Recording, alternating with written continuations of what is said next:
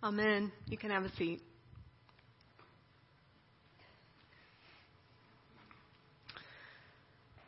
So it's the beginning of a new year, and our senior pastor, David Michnitsky, has asked us to kind of take a few weeks to refocus and consider last week what it means to be a follower of Christ, a follower of the way. And so I'm thankful to Daryl for leading us through that topic and through those scripture passages. And then this week we're going to talk about what it means to be a Christian community. Our scripture passage, interestingly enough, is from Jeremiah. Jeremiah 29 is what David wants us to consider. And we're looking at verses 4 through 14. This is what Jeremiah said. Thus says the Lord of hosts, the God of Israel, to all the exiles whom I have sent into exile from Jerusalem to Babylon, build houses and live in them, plant gardens and eat what they produce, take wives and have sons and daughters, take wives for your sons and give your daughters in marriage that they may bear sons and daughters, multiply there and do not decrease. Seek the welfare of the city where I have sent you into exile. Pray to the Lord on its behalf, for in its welfare you will find your welfare.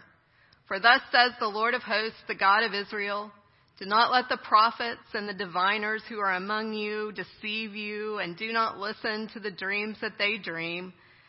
For it is a lie that they are prophesying to you in my name. I did not send them, says the Lord.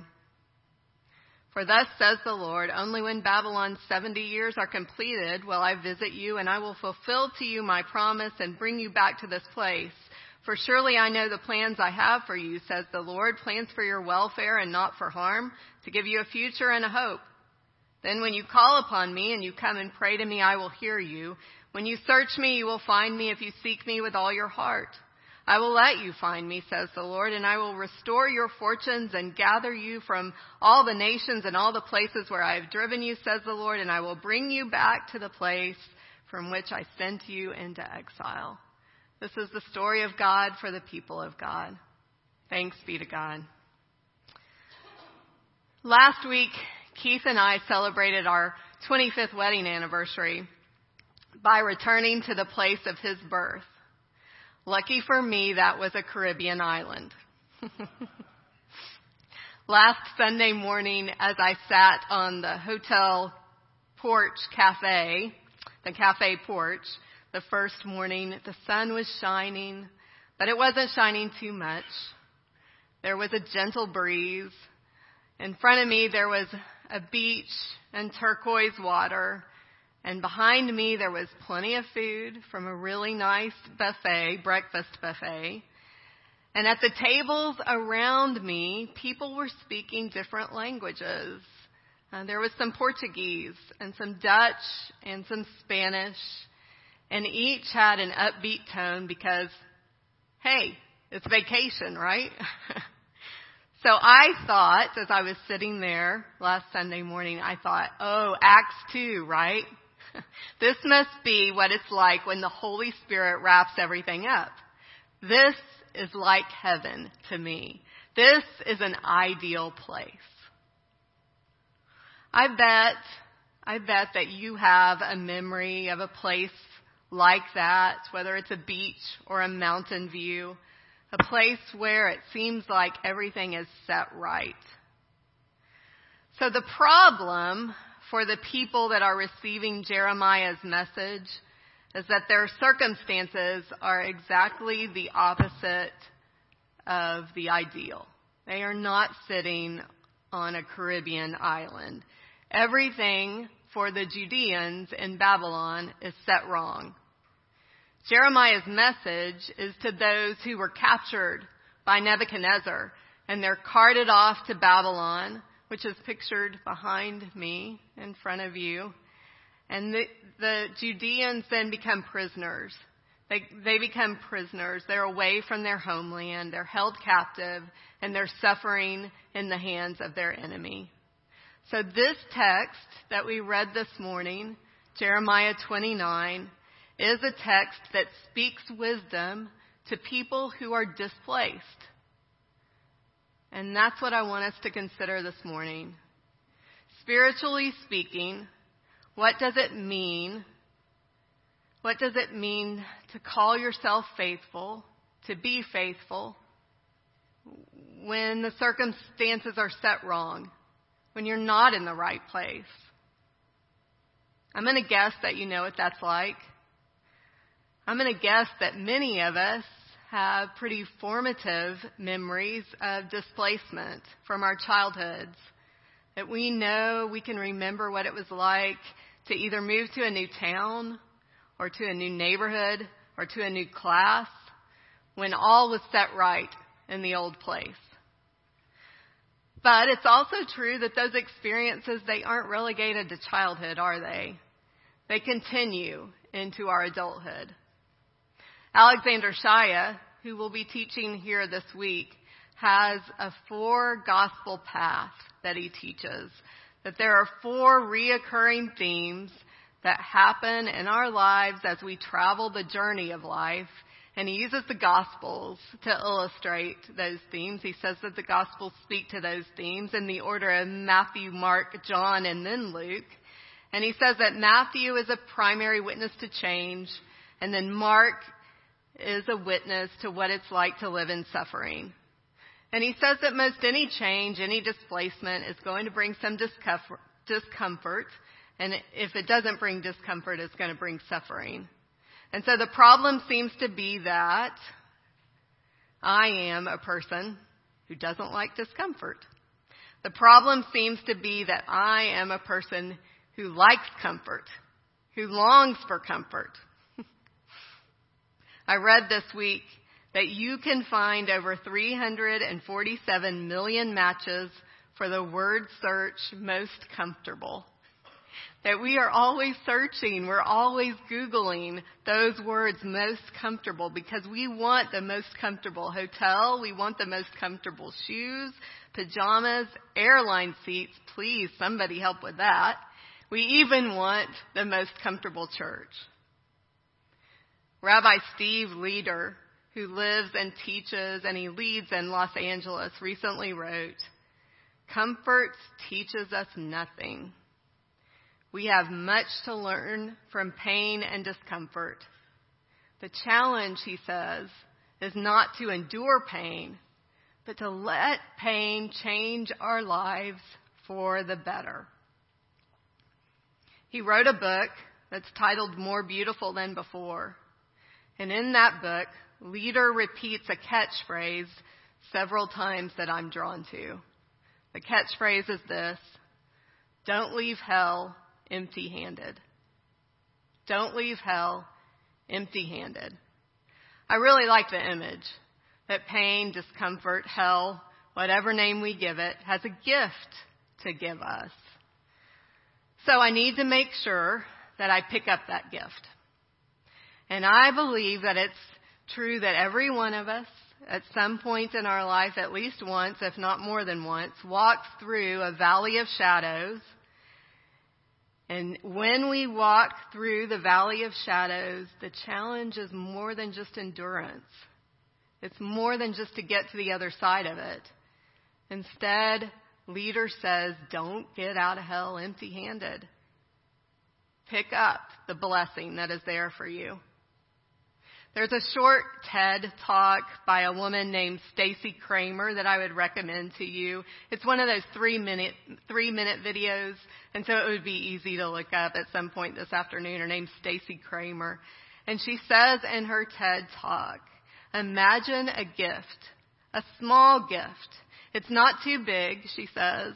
It's about the size of a golf ball. And in the video you see a small blue package with a white bow, kind of like a Tiffany box, right? And she says about this gift, it will do incredible things for you. It's going to bring your family together. You'll feel loved and appreciated like never before, and you're going to reconnect with your friends that you haven't seen in years. It's going to redefine your spirituality, and your life will be given new meaning. You're going to, with this gift, expand your vocabulary, meet new people, have a healthier lifestyle. You're going to eat countless gourmet meals, and flowers are going to arrive at your doorstep by the truckload. Then she says, "This gift came to me about 5 months ago. It is a brain tumor. And while I'm okay now," she says, "I would not wish this gift on you. But I wouldn't change my experience either, because it profoundly altered my life in ways that I didn't expect." And so then she ends with these words: "The next time that you're faced with something that's unwanted or something that's uncertain, consider that it just might be a gift." 2 years ago, I went to meet with my spiritual director for the first time, and not all spiritual directors do this, but mine is a nature photographer. And so when I go to meet with her, she puts about 5 or 6 pictures in front of me, and then she asks me at the end of our time together, "Which picture are you drawn to? Which one do you like?" And so this was the very first time that we met together. It was 2 years ago, and I said, "Oh, that picture of that beautiful pink flower." And she said, "Well, I don't know you very well, but that's kind of interesting because that flower is a camellia, and that thing blooms in winter." Consider the gift. Consider the gift that is in front of you. When you find a time of discomfort or a time of pain. Jeremiah talks of false prophets in the passage that we read today. Hananiah and Shemaiah are 2 of the prophets that are mentioned in the verses that surround our text. And so a false prophet is exactly what the label insinuates. It's somebody that gets it all wrong. I think that we tend to think that a false prophet is ignorant, or a false prophet just has bad beliefs, is a heretic. Because in our time, in our day and age, we value right answers and we value logic. It's interesting, though, that it's not necessarily the beliefs of the false prophets that Jeremiah goes after. It's instead their strategy. It's their strategy that he goes after, the way of life that they are encouraging the Judeans to engage in. Because the false prophets are promising a quick fix. They are telling people that things are going to get better instantly. They are basically saying to the people who are held captive in Babylon, "Don't worry about it. The Babylonian intrusion is going to be short-lived and everything's going to go back to normal." And so what they are saying to people appears to be good news. People probably like to hear these false prophets preach. But Jeremiah wants people to know that they're in denial. A false prophet promises immediate gratification. And this is a little unsettling to me because I'm a sucker for comfort. I want people to be happy. I want circumstances to be better. So I want to ask you this morning to consider with me some false prophets that tempt me. These false prophets appear every time that stress makes the air thick or that anxiety rises. And there are 4 of them. So there are 4 different flavors of false prophecy that I want you to think about, and you're probably going to find that you have a favorite. What they all have in common is that they promise immediate gratification. These false prophets promise that things will be made immediately better. So here's the first. The first false prophet I'm going to call conflict. So when stress gets thick, when anxiety rises, the temptation becomes to fight with words or with actions. So conflict sounds like this: I'm right and you're wrong. Conflict is when we set somebody else straight. I saw it one time when I was on my vacation. I was sitting in a restaurant. We happened to be sitting by a hostess stand. And there was another customer that came in while we were sitting at the table enjoying our dinner. And he came in and he apparently wasn't getting what he wanted or what he needed from the hostess. And so his voice was raised. He raised his voice and he said to the hostess, "You don't treat me like that. Don't you walk off from me when I'm talking to you. I want to speak to your manager immediately." So conflict promises that if you just set somebody straight, that things will instantly get better. And maybe it appears that way. It appeared that way as I sat in the restaurant because the guy got a table pretty quickly. But conflict leaves a trail of wounded. I couldn't stand it. So when Keith and I got ready to leave the restaurant, I went over to talk to the hostess. It was about half an hour later, and so I wasn't sure if she would even know what I was talking about. But I said to her, "I heard what that man said to you, and it wasn't right." And she said really quickly in response to me, she said, "I was just talking to myself about that right now." She couldn't let it go. That's what happens with conflict. It promises immediate gratification, but it doesn't really deliver. The next false prophet is blame. So when things go wrong, when you're carted off to Babylon and you're not comfortable anymore, look for someone or some group that you can blame. This would sound something like, "The Babylonians did this to you." What if Jeremiah wrote this? "The Babylonians did this to you. It's all their fault. They're no good." Well, Jeremiah didn't write that at all. There's no blame there. Okay, the next false prophet I'm going to call distance. And this is the flavor that I prefer. I have a fondness for distancing. So the false prophet of distance says if you can just put some space between you and what seems to be causing you some anxiety, what seems to be causing you some stress, if you can just put some distance there, then everything will change. Everything will be okay.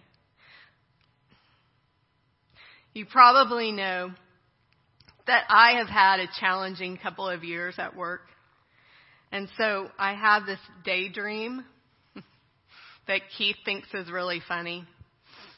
He thinks it's funny, I believe, because it's probably not a good fit, but I'm going to tell you about it.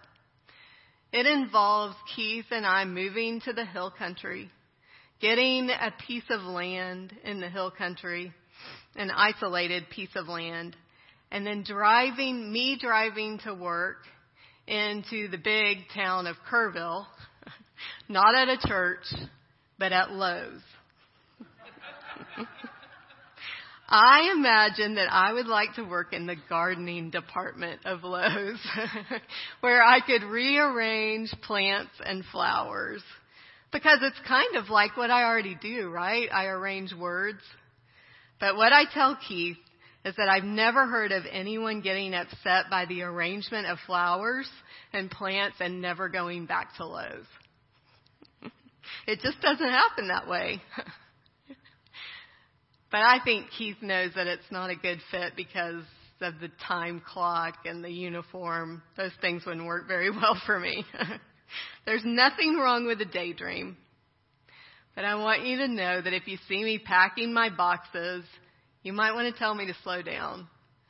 Slow down a bit and follow the advice of Jeremiah that we're going to get to in just a few minutes.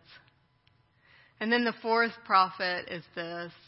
The fourth false prophet is to get someone else involved.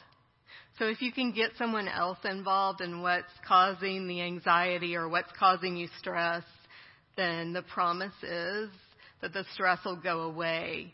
So if you're the Judeans, then you're looking for a savior country, right? And if you're the Judeans and you're going to get somebody else involved, then you might get the Persians involved. And you might tell the Persians about how badly you're being treated by the Babylonians and get them to come in and set things straight. So there are times when getting somebody else involved is a healthy, helpful move. Sometimes we do that in our marriages with a counselor or a spiritually mature friend. If the Persians were to say to the Judeans, well, here are some ways that you can deal with the Babylonians, go back and deal with it, well, then that would be a good move, right? Yeah. We do these four things, or we listen to these four false prophets because we love comfort and we love immediate gratification and we want to do something. But the defining characteristic of a false prophet is just that it makes promises that it can't keep. So conflict and distancing and blaming and getting another person involved make a promise that they can't keep. They make this promise to get rid of the stress and get rid of the pain. The good news of Jeremiah 29 is that this passage gives us tasks to do. It has things in it that we can put our hands around, things that we can do with our own time and with our own life. It tells us something that we can do that will help. And the first thing that this passage tells us to do is in verse 5. And so in verse 5 and verse 6, these words appear: build and live and plant. And then in verse 6, the word multiply. So the very first command that's given in Torah in the creation story is in fact this command to multiply, to be fruitful and multiply. That's the command that shows up here in exile. And that's intriguing and interesting to me because it's like, oh, this place of captivity, is this the new Garden of Eden? Is this the place of prosperity? I suppose that it shouldn't really be too surprising since this is exactly what happens in Exodus. It's going on in the very beginning of Exodus. Pharaoh says that the Israelites are a problem because there are too many of them, right? But the more that they are oppressed, Exodus tells us, the more that they multiply. So the instruction in Jeremiah is simply settle in. Settle into this place of captivity, to this place that is uncomfortable, and make it your home. Don't run away. Don't fight. Don't blame. Don't separate yourself. But let what is difficult become beautiful. The story is told that the violinist Isaac Perlman was about to begin a concerto at Carnegie Hall. And just as the bow touched the strings, one of the strings popped. It snapped. But what Perlman did was interesting. He went ahead with the piece. He played the entire piece that he was set to play, but he changed the fingering and he didn't miss a beat. And so at the conclusion of the performance, the audience all stood and they applauded for a long time because they saw what he had done. They heard what he had done. In response, Perlman, who was stricken with polio at a young age, and so he now walks with braces and crutches, simply said to the audience this: "It's my job to make music with what remains." Jeremiah 29 gives us the same instruction. Jeremiah 29 tells us to show up and let your life, let yourself be known in the midst of difficulties. And then the second piece of advice that Jeremiah gives us is to pray. Claire and I, over the holidays, have been watching The Crown, the new season of The Crown. And so there's this episode where Queen Elizabeth is visited by Billy Graham. And she asks Billy Graham about the topic of forgiveness because it's been revealed that her uncle had close ties to the Nazis and to Hitler. And so Graham's response in The Crown is to say to Queen Elizabeth, forgive, always forgive. And when you can't forgive, you pray. I don't know if Billy Graham really said that to Queen Elizabeth, but it's good instruction. I can imagine that he would say that. And I can imagine that that's what Jeremiah is saying to us as well. Jeremiah says, pray and seek God's will with all your heart. So the assurance is found in verses 12 and 13. The assurance is that we find God when we seek God. No matter where we are, we will find God. God is not hiding. God is not absent. Seek and you will find. Knock and the door will be opened to you. There's another verse in this passage that talks about prayer. It's verse 7. But verse 7 is a little prickly to me. Verse 7 says this: Seek the welfare of the city where I've sent you into exile, and pray to the Lord on its behalf. For in its welfare, you will find your welfare. And so the instruction is pray for Babylon. Prioritize their welfare. And the Hebrew word that's translated here into welfare is a Hebrew word that you know. It's a familiar Hebrew word. It's the word shalom. Most often we translate shalom into peace. So seek your enemy's peace. Seek your enemy's well-being. Seek things to be set right for your enemies. And when things are set right for your enemies, they will be set right for you. Jesus said to his followers, love your enemies and pray for those who persecute you. That may be startling to you and to me, but it wouldn't be startling to Jeremiah. Jeremiah understood that truth. Doesn't it make for an interesting setting for that familiar life verse? I think I wrote it in my confirmation Bible. Jeremiah 29:11.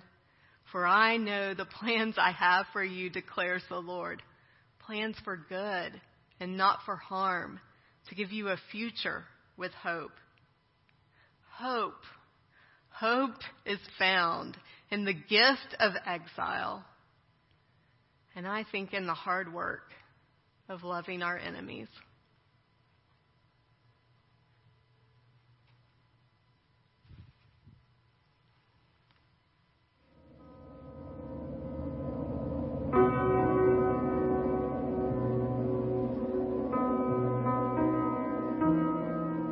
I think living as a faithful exile happens first by just acknowledging that you are in exile. I'm amazed at how much I just want to be part, especially as a white male, that I get to be part of dominant culture, and I therefore don't want to think of myself as a person in exile. And